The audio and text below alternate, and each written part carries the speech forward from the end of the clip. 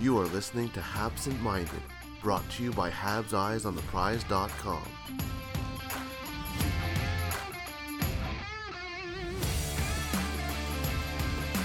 Hello and welcome to a new episode of Habsent Minded. We're back.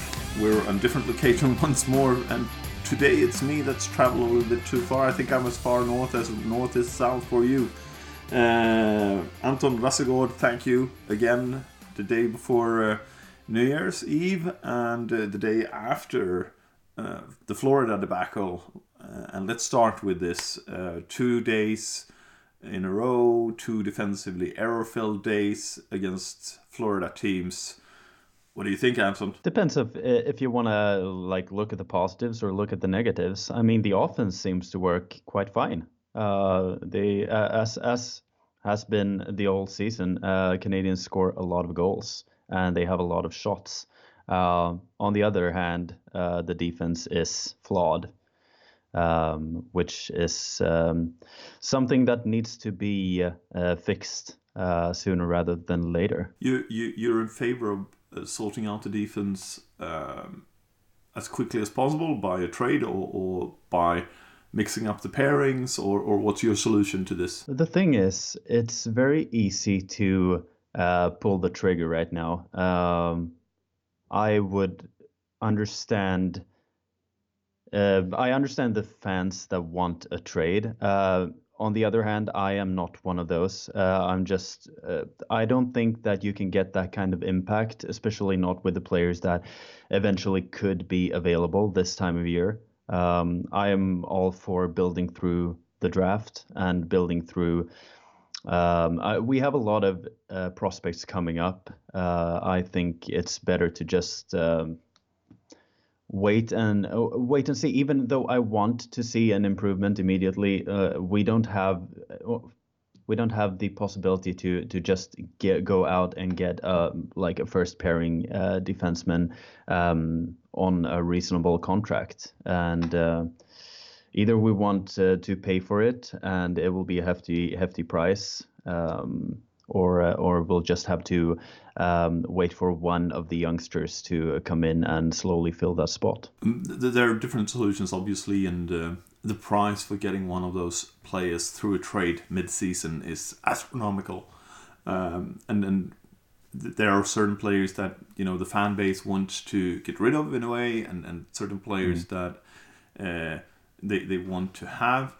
We're looking at it a little bit from afar, since we're in Scandinavia and maybe more interested in the prospects at the moment, because we both have the same idea of building through the draft, building through free agency, building through smart trades, not panic trades.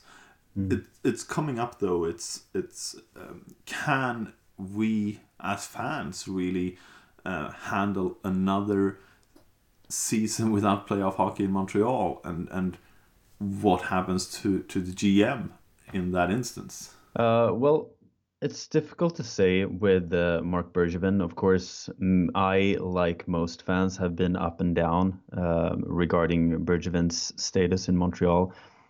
On the other hand, during the last 2 seasons, I feel like Canadians have shown that they are working they are going in the right direction.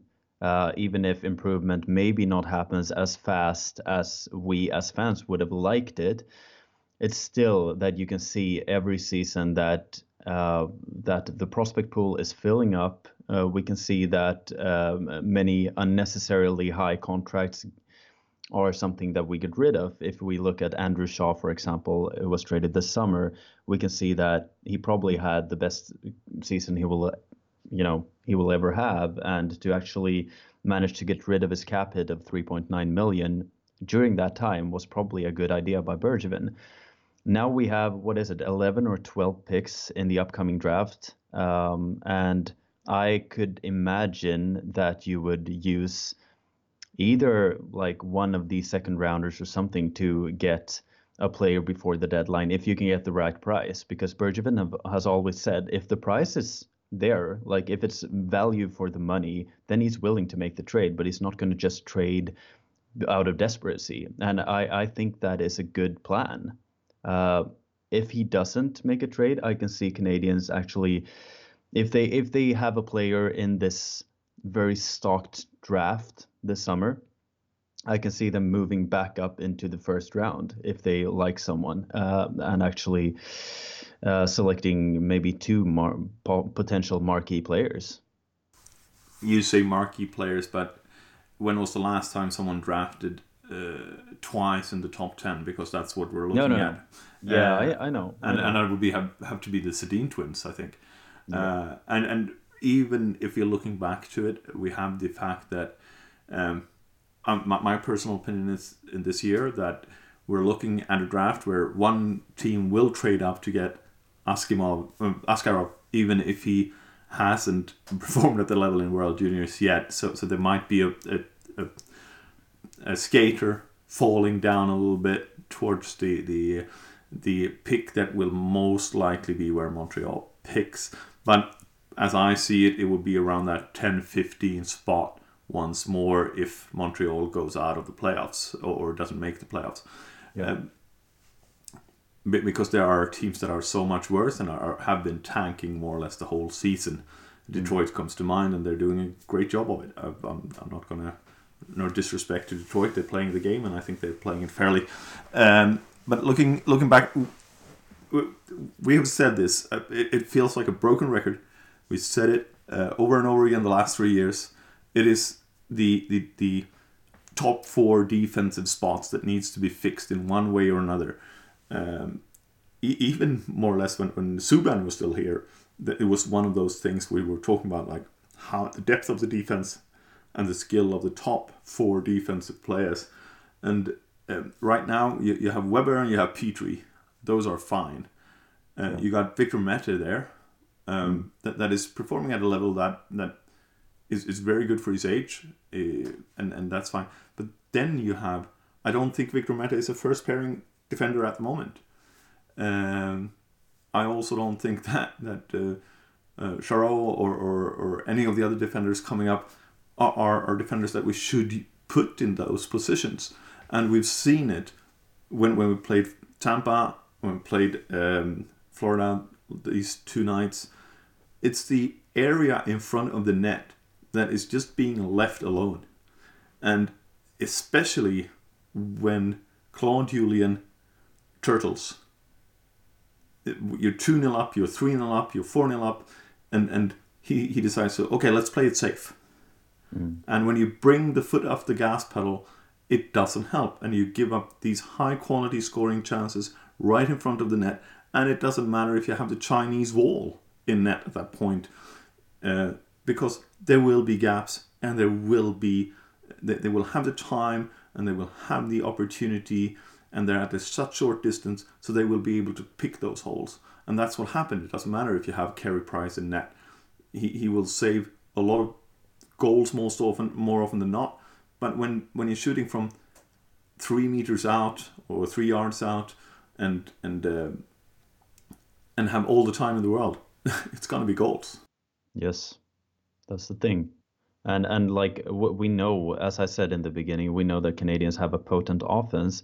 I remember screenshotting after 10 minutes in the Tampa game when Canadians were up 16-0 in shots to Tampa Bay Lightning.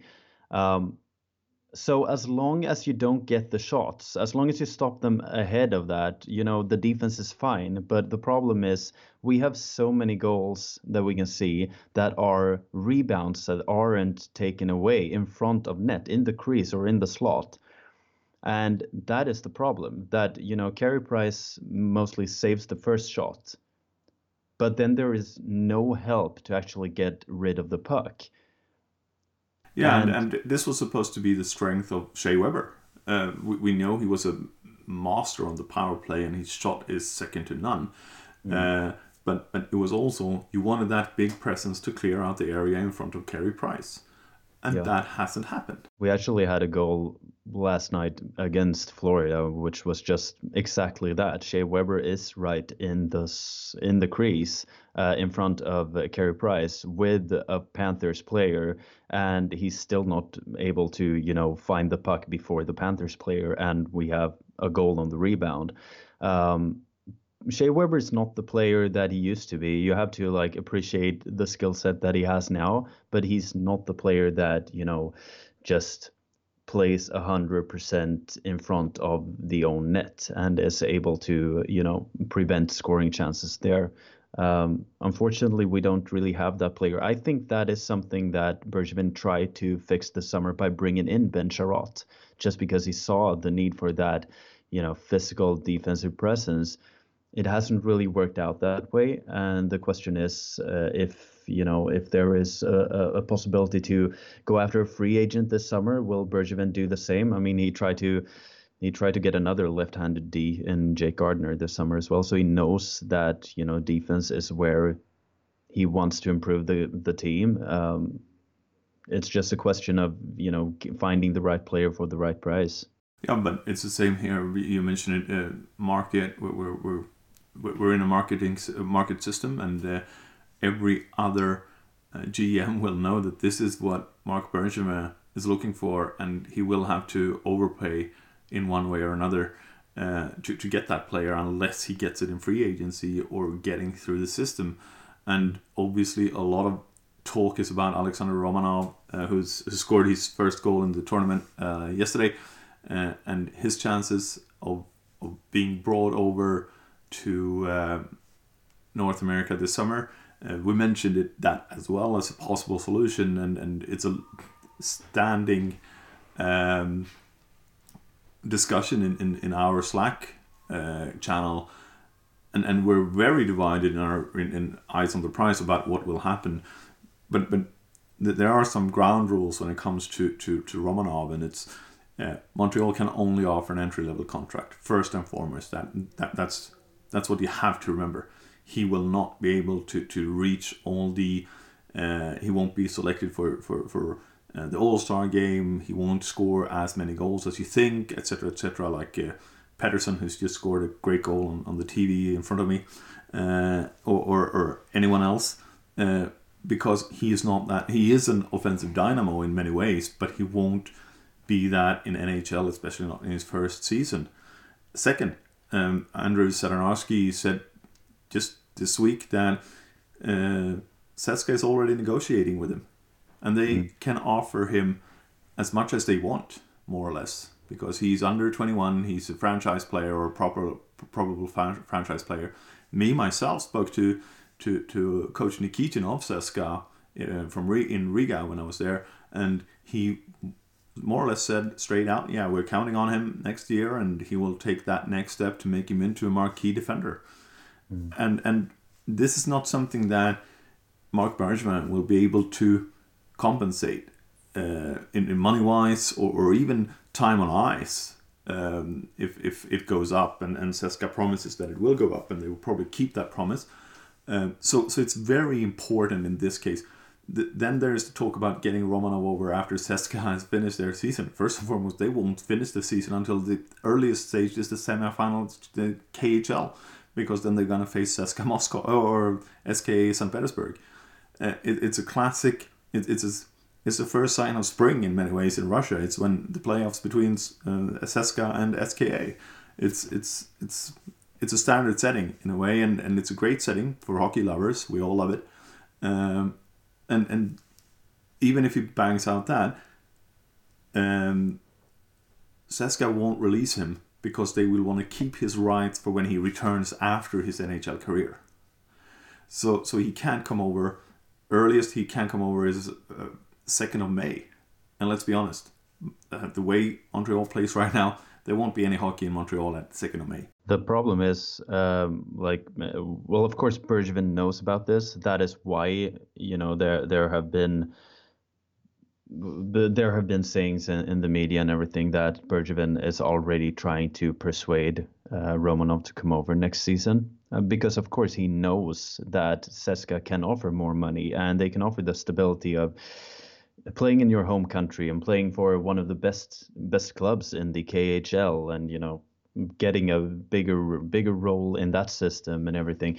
He knows that Montreal doesn't have leverage, and therefore he must start early with these, trying to persuade Romanov why he should come over. And that is why he says that already, that hoping for Romanov as an NHL player next season, because he knows, of course, that if Romanov has to choose between being a top 2 defenseman in Laval Rocket or being a top 4 defenseman in CSKA Moscow, of course he will choose the KHL. Yeah, that's the first thing that everyone has to understand.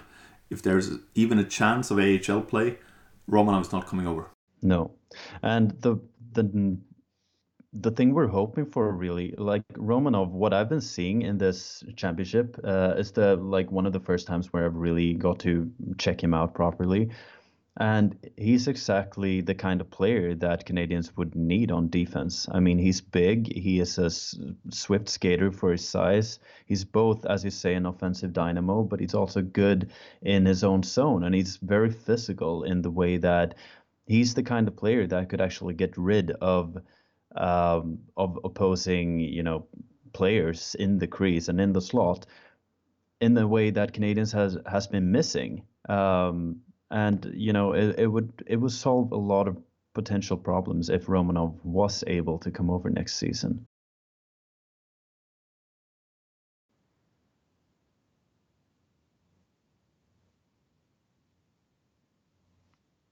But also, doesn't Marc Bergevin open up himself to a lot of criticism if, in fact, Romanov signs with CSKA in February, which is completely... it's a big chance that it might happen. First and foremost, in one case, you want Romanov to make his decision early and be sure to tell it to the world that he's staying or he's going. That's what you want, because either club can prepare themselves for next season without him. So the fan base as well. And it opens up another route to success for Bergevin, because he can start maybe looking for that second pairing, first pairing defender that has the skills for Montreal for next season. But he can also, as he said, there's a good Bergevin chance has that a lot of Romanov experience comes over next year. And I think it's positive as well that he has received a lot of criticism, because it has made him if it doesn't happen. Have to, change his approach a little bit. And I think that, he's aware of the possibility that, you can't put all your eggs in Romanov's basket and just think that getting a 20-year-old in will solve all of the defensive problems. So I think he's still looking for a potential trade or a potential free agent if the price is right. He doesn't want to overpay for it, because that would just screw up the cap situation, of course. But if there is a possibility of getting someone who would improve the defensive line, of course he will, try to make that trade happen. And he's shown in the past that he's not afraid to make big splashes if he feels that it's right for the team. Exactly, and we're looking at it from different angles, and everyone has their own opinion. I tend to look at it from the side of that if I'm offered $3 million or $1 million.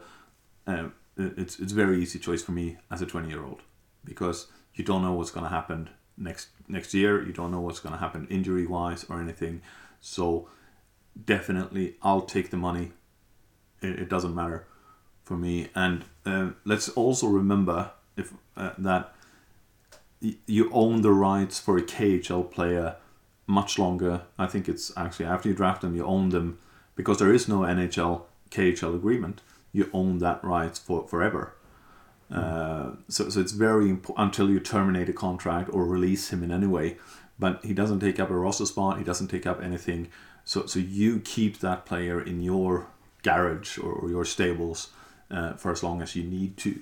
And you can look at Kaprizov, and he was a very good player 2 years ago. He's an even better player now, and he will benefit Minnesota a lot with those 2 years in CSKA Moscow. Yeah, that is a difficult thing as well, because we've seen we automatically just expect foreign players that are currently playing in different leagues to just come into the NHL seamlessly. The way Elias Pettersson came in from the SHL and just dominated in Vancouver from the start, really. But we've also seen examples of Nikita Gusev in New Jersey and Vadim Chipachov in Vegas, where it's just not worked out. we have a history of seeing like so we expect players like Romanov or Kaprizov to just be able to come in and improve the teams that they are drafted by. But there are so many things that we can't really control, that we can't see as fans. How, how the club takes care of the players and all of that, and what kind of role they can offer. And it's so, as you say, if you're offered $3 million to stay in something is good, or being given 2 million less to go over and potentially have to learn a new language, embrace a new culture, and coming into a system which you don't really know, like it's difficult to make the choice that we all want Romanov to make. Of course we want him to come over, but would you, as a 20-year-old, like make that decision? I mean, it's difficult. You have to be you have to be willing to challenge yourself to make that choice. Both of us have moved abroad and for our career choices, and there are certain things you keep forgetting as well. You need to sort out a bank account, and that's not easy. You need to do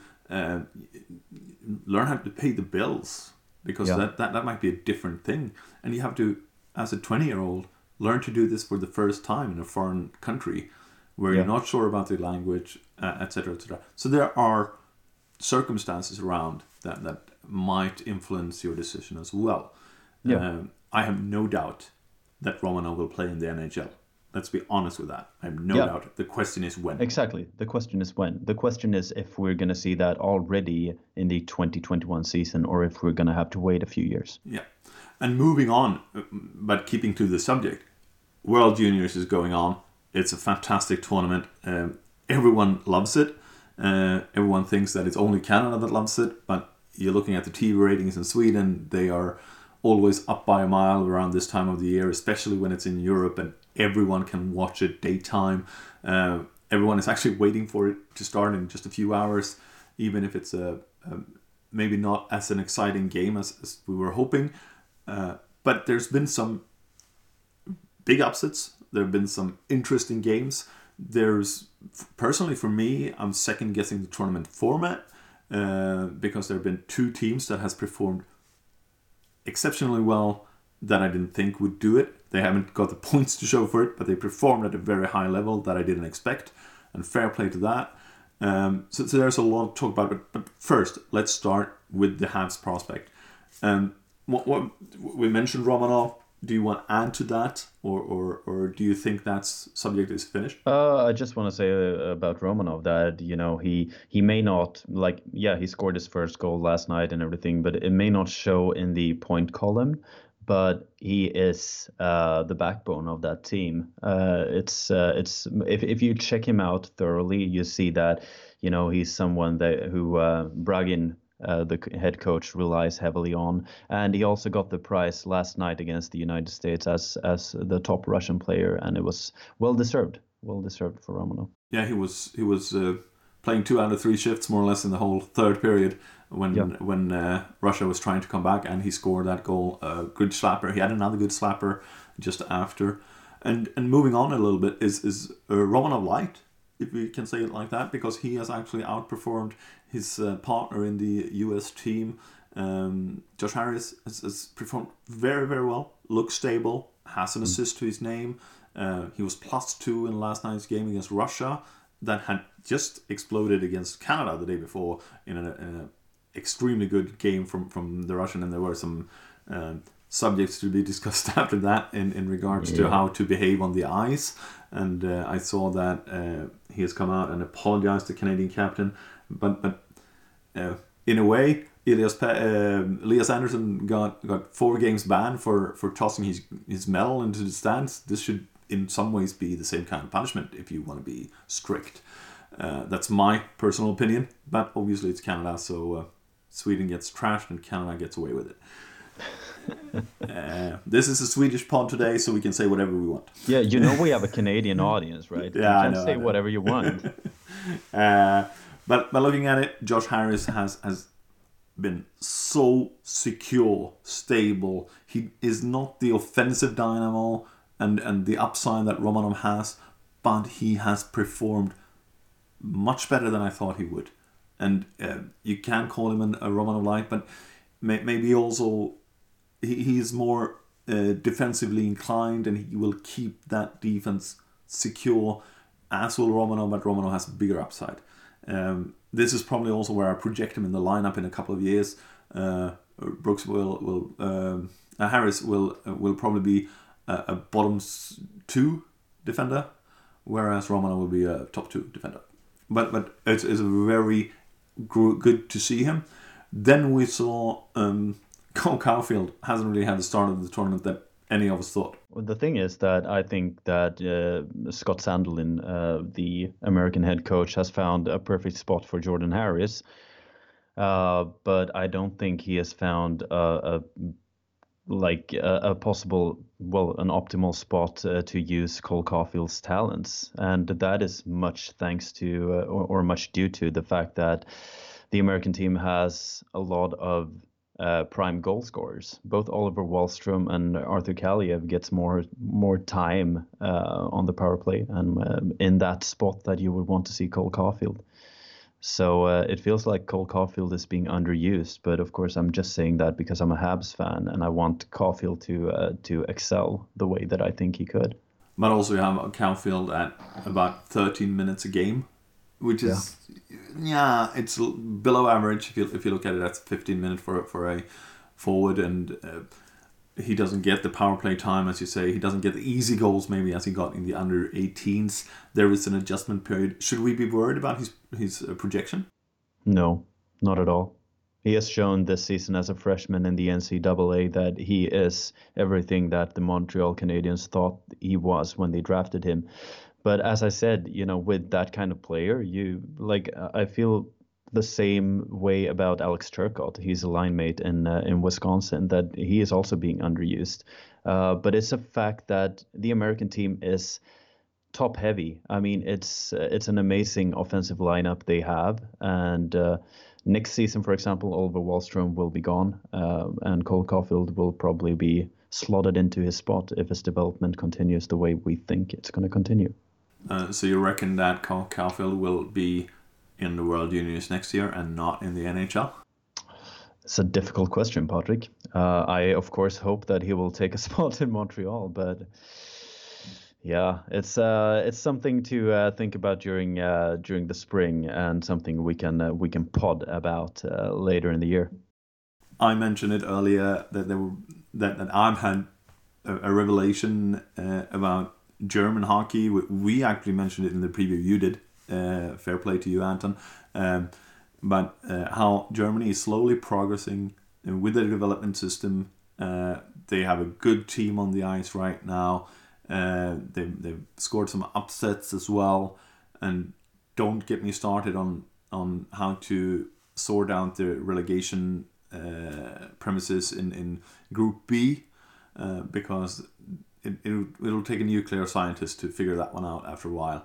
But looking at it, it's really, really interesting, and I mentioned it in a Slack channel for Eyes on the Prize that sooner or later I think we will have to look at the format of the tournament and maybe add 2 teams, because Germany has nothing right now. They have the ski jumping week, which is huge in Central Europe, so I should not say nothing, but the Bundesliga is on a hold because it's Christmas and New Year's holiday. They have a break for that. The Biathlon World Cup is a little bit up and down, doesn't perform at, I think it's New Year's Day they're coming back. And it's 70, 80 million people. And with quite a lot of buying power. If you get Germany to stay up in the A group, you want to keep them there. And how do you do that? Yeah, you add 2 lower ranked teams, you get 6 teams in each group. It might prolong the tournament, but I would assume that even Canadians and Americans would prefer to have a little bit of a longer tournament, and because we all love to see these projects and say we were right or say that we are wrong, or we don't mention when we're wrong, but we definitely mention when we're right. And I think this is, you're looking at it, you also see a team like Kazakhstan coming in and playing fantastic hockey, smart. They're playing the trap to perfection, but also you're looking at it, and some of those games that Germany has lost, and especially Kazakhstan has lost, has been due to the fact they played two games on the trot against 2 top teams, and they have performed very, very well in the top first, or in the first game, and they haven't really been able to keep that level up all through the second game, because they've started the second game very well, but they can't keep up. And it wouldn't surprise me sooner or later that we go to a 12-team tournament. No, I think as well, the reason why we've had a 10-team tournament is because there hasn't really been 10 teams who've been on the level expected for challenging in a World Junior Championship. And now this season, it actually feels like we may have that. Neither team, like, of course, Kazakhstan lost to Finland 7-1 last night or yesterday afternoon. So we shouldn't say that Kazakhstan is a team challenging for, you know, a top spot yet, but they've shown that they are not without a shot against teams like Slovakia. And then you feel like with Germany beating the Czech team as well, you feel like, oh, but it could actually be possible to add 2 more teams and actually get these teams that are currently 4th, 5th place actually, you know, a possibility to actually, you know, switch around and get a possibility to actually increase their just increase their stability in the top division. Yeah, and we all see it here in Europe that the German teams are performing at a better level when compared to a couple of years ago. They're getting rid of some of the things that you don't want to see on hockey, especially on European hockey, the fights, and you're getting more skilled players. You see Red Bull Munich, you see Eisbären Berlin, you see Red Bull Salzburg is Austria, sorry, but you see other German teams that are progressing and going deep into the Champions Hockey League, and that will benefit as well. And you, as I said, sooner or later, Germany is twice the size of Canada. If you can get them interested in hockey and get them interested in junior hockey, especially when there's nothing else on TV come Christmas and New Year's, and have every other tournament in Europe with a population that is known to be traveling, known to be great hosts, you're gonna make sure that that team stays up. This is unfortunately for friends of mine, this is not Denmark. This is not a 4 million population country that has a good generation. You want to secure Germany so they can have a bad generation and still be up. Yeah, and we can see as well, we have now a real franchise player in the NHL in Leon Draisaitl, who of course will raise the interest level in Germany when they actually have a player who is one of the best in the world. And that is something we can already see the benefits of, as we talked about in our last podcast. Like 3 years in a row, potentially now, we've seen German players go high in the draft. That includes the 2020 draft, where we can see players like both John Jason Paterka and Tim Stützle go in the first round. So yeah, like, of course, Germany's interest will grow. And as you say, there is a possibility of attracting a population that is 70-80 million people, and that is something that probably for such a small organization as the International Ice Hockey Federation is too good of a chance to actually pass up. When you look back at the tournament, we haven't mentioned one of the prospect. He signed a new contract, and I've just written about it in the European Prospect Report that will come out in about 3 hours, and it's Matthias Norlinder. But he signed a new contract with Modo. It's a contract that has a out clause in it if Modo doesn't progress to the SHL. Then Norlinder has the opportunity to break it, but it's his choice. He will have to make that choice to stay in Hockeyallsvenskan. To be fair and honest, I don't think he will. I think he will break that as soon as he can if Modo doesn't make the promotion. But looking at it, it's a very interesting concept, and I've written about it. So there might be some a tough lesson here, because you might have read it already when you're listening to this. But teams in Sweden, the silly season is already on in Sweden. You have to realize that. So teams are already preparing themselves for next year. They're looking into SHL teams are looking into Mattias Norlinder. They are looking into potential defenders to add to their squad. I mentioned the EPR, 3 teams that I think would work perfect if he doesn't stay with Modo, and it's going to be, but at least it calms Mattias Norlinder down, it calms Modo down, it calms the SHL teams down, and actually it calms Montreal Canadiens down, because they will, if he comes over, they can invite him to camp, that's fine, but if he doesn't make the team, they will have to offer him back to his European team before they can send him down to AHL, because he wasn't picked in the first round. And let's be honest, if an SHL team, be it Modo or being another team, they will take that player back in a second, unless the player really, really states that I want to stay here because I'm so close to NHL, I want to stay. But most likely they will cut him early if they don't see that he is NHL ready, and then he will go back to a European team if he has a valid contract. I think this is a great solution for Mattias Norlinder in particular. But I like that they are honest about it, that they're getting it sorted very early, and it might temper the expectations on Norlinder as well for Montreal Canadiens fans. Sure, like I think that it's a great solution where he can choose if he wants to, if he feels like he can develop properly in Modo next season, he can just stay put. But I think that being a 19-year-old, I think no matter what happens, he wants to take the next step next season in the same manner as Jakob Olofsson has been doing this season. So I would expect him to play in the SHL, or if he's deemed ready, that he comes over next season. That is up to Canadiens scouting department to make sure of that. But but based on this season, I would say that SHL would be good for him to try out at least one season before coming over. Yeah, and I think that what you really have to be aware of here, he can't come over to play the AHL. No, it feels unnecessary. If Modo doesn't earn the promotion, then the AHL becomes a valid choice again. But this is now a choice for Mattias Norlinder. It was it always was a choice for Mattias Norlinder, but he has secured it in a more understandable way, maybe. Yeah.